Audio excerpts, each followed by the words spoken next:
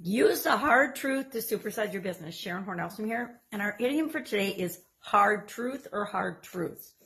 So this is an idiom I really didn't find the actual origin of, but it's one that we use all the time. It's something that people tell us that we don't necessarily want to hear. It's a fact that is difficult to believe or to react to or to respond to or to relate to or to even wrap our heads around, right? It's a truth that is complicated to handle or to realize that it's the reality of our current situation. It's difficult to accept. Sometimes we just want to, put our blinders on and pretend it doesn't exist.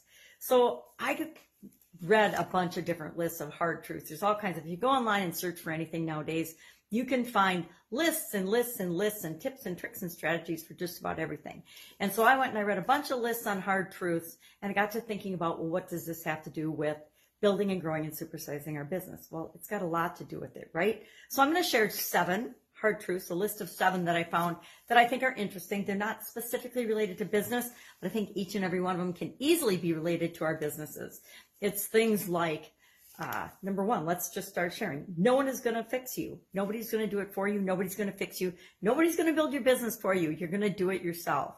You have to be the one that has the vision and the plan and the strategy and the mission and create the structures and processes and systems for your business. You can adopt some and learn some from other people in other industries and model people, but they're not going to magically appear in your business as you're growing and building it. You have to actually create them, and nobody's going to do it for you. Number 2, life will never be perfect. I know, shocker, but guess what? We will try and we will do things, but our life will never be exactly textbook perfect according to our definition of perfect. You might fail, and you might fail a lot. I don't know any business owner, any successful business owner that hasn't failed dozens or hundreds of times more than they've succeeded at what it is that they're doing as they create and build and supersize their business. Number 4, the past is already written. Tomorrow isn't guaranteed. Some of us know that better than others, depending on what's happened to us in our past and what we're wanting to create in the future. But it's true, and it's true for all of us, right? None of us can go back and change the past, and none of us here on the planet, hard truth for many, are guaranteed to even be here tomorrow.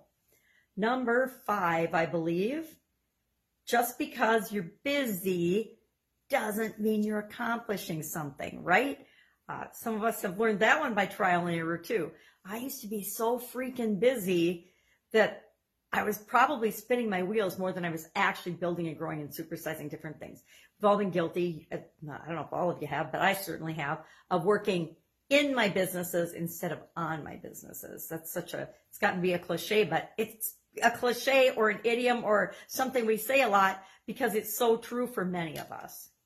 And then finally, you've got more time than you think you do. Now this one I can see both sides of, but it's a hard truth. We're not guaranteed tomorrow, but a lot of times we make excuses and say we don't have enough time when we actually have to just get better at setting priorities and allocating our limited resource of time more wisely. So I'd love to know your favorite hard truth about building and supersizing and growing your business. I think this is just a little list to get us started thinking about it, but all of us have experienced the trials and tribulations of building our business. That's it. Have an awesome day. This coincides with the annual challenge this month. I'm asking 2 questions of the group, and we're just answering. We can pick one, the other, or we can answer both. One sort of a rhetorical, mind-twisting question, and the other one is a thought-provoking question so that we can continue to grow and build and improve and become the person that we want to be, because it's where we start when it comes to building and supersizing and growing our business.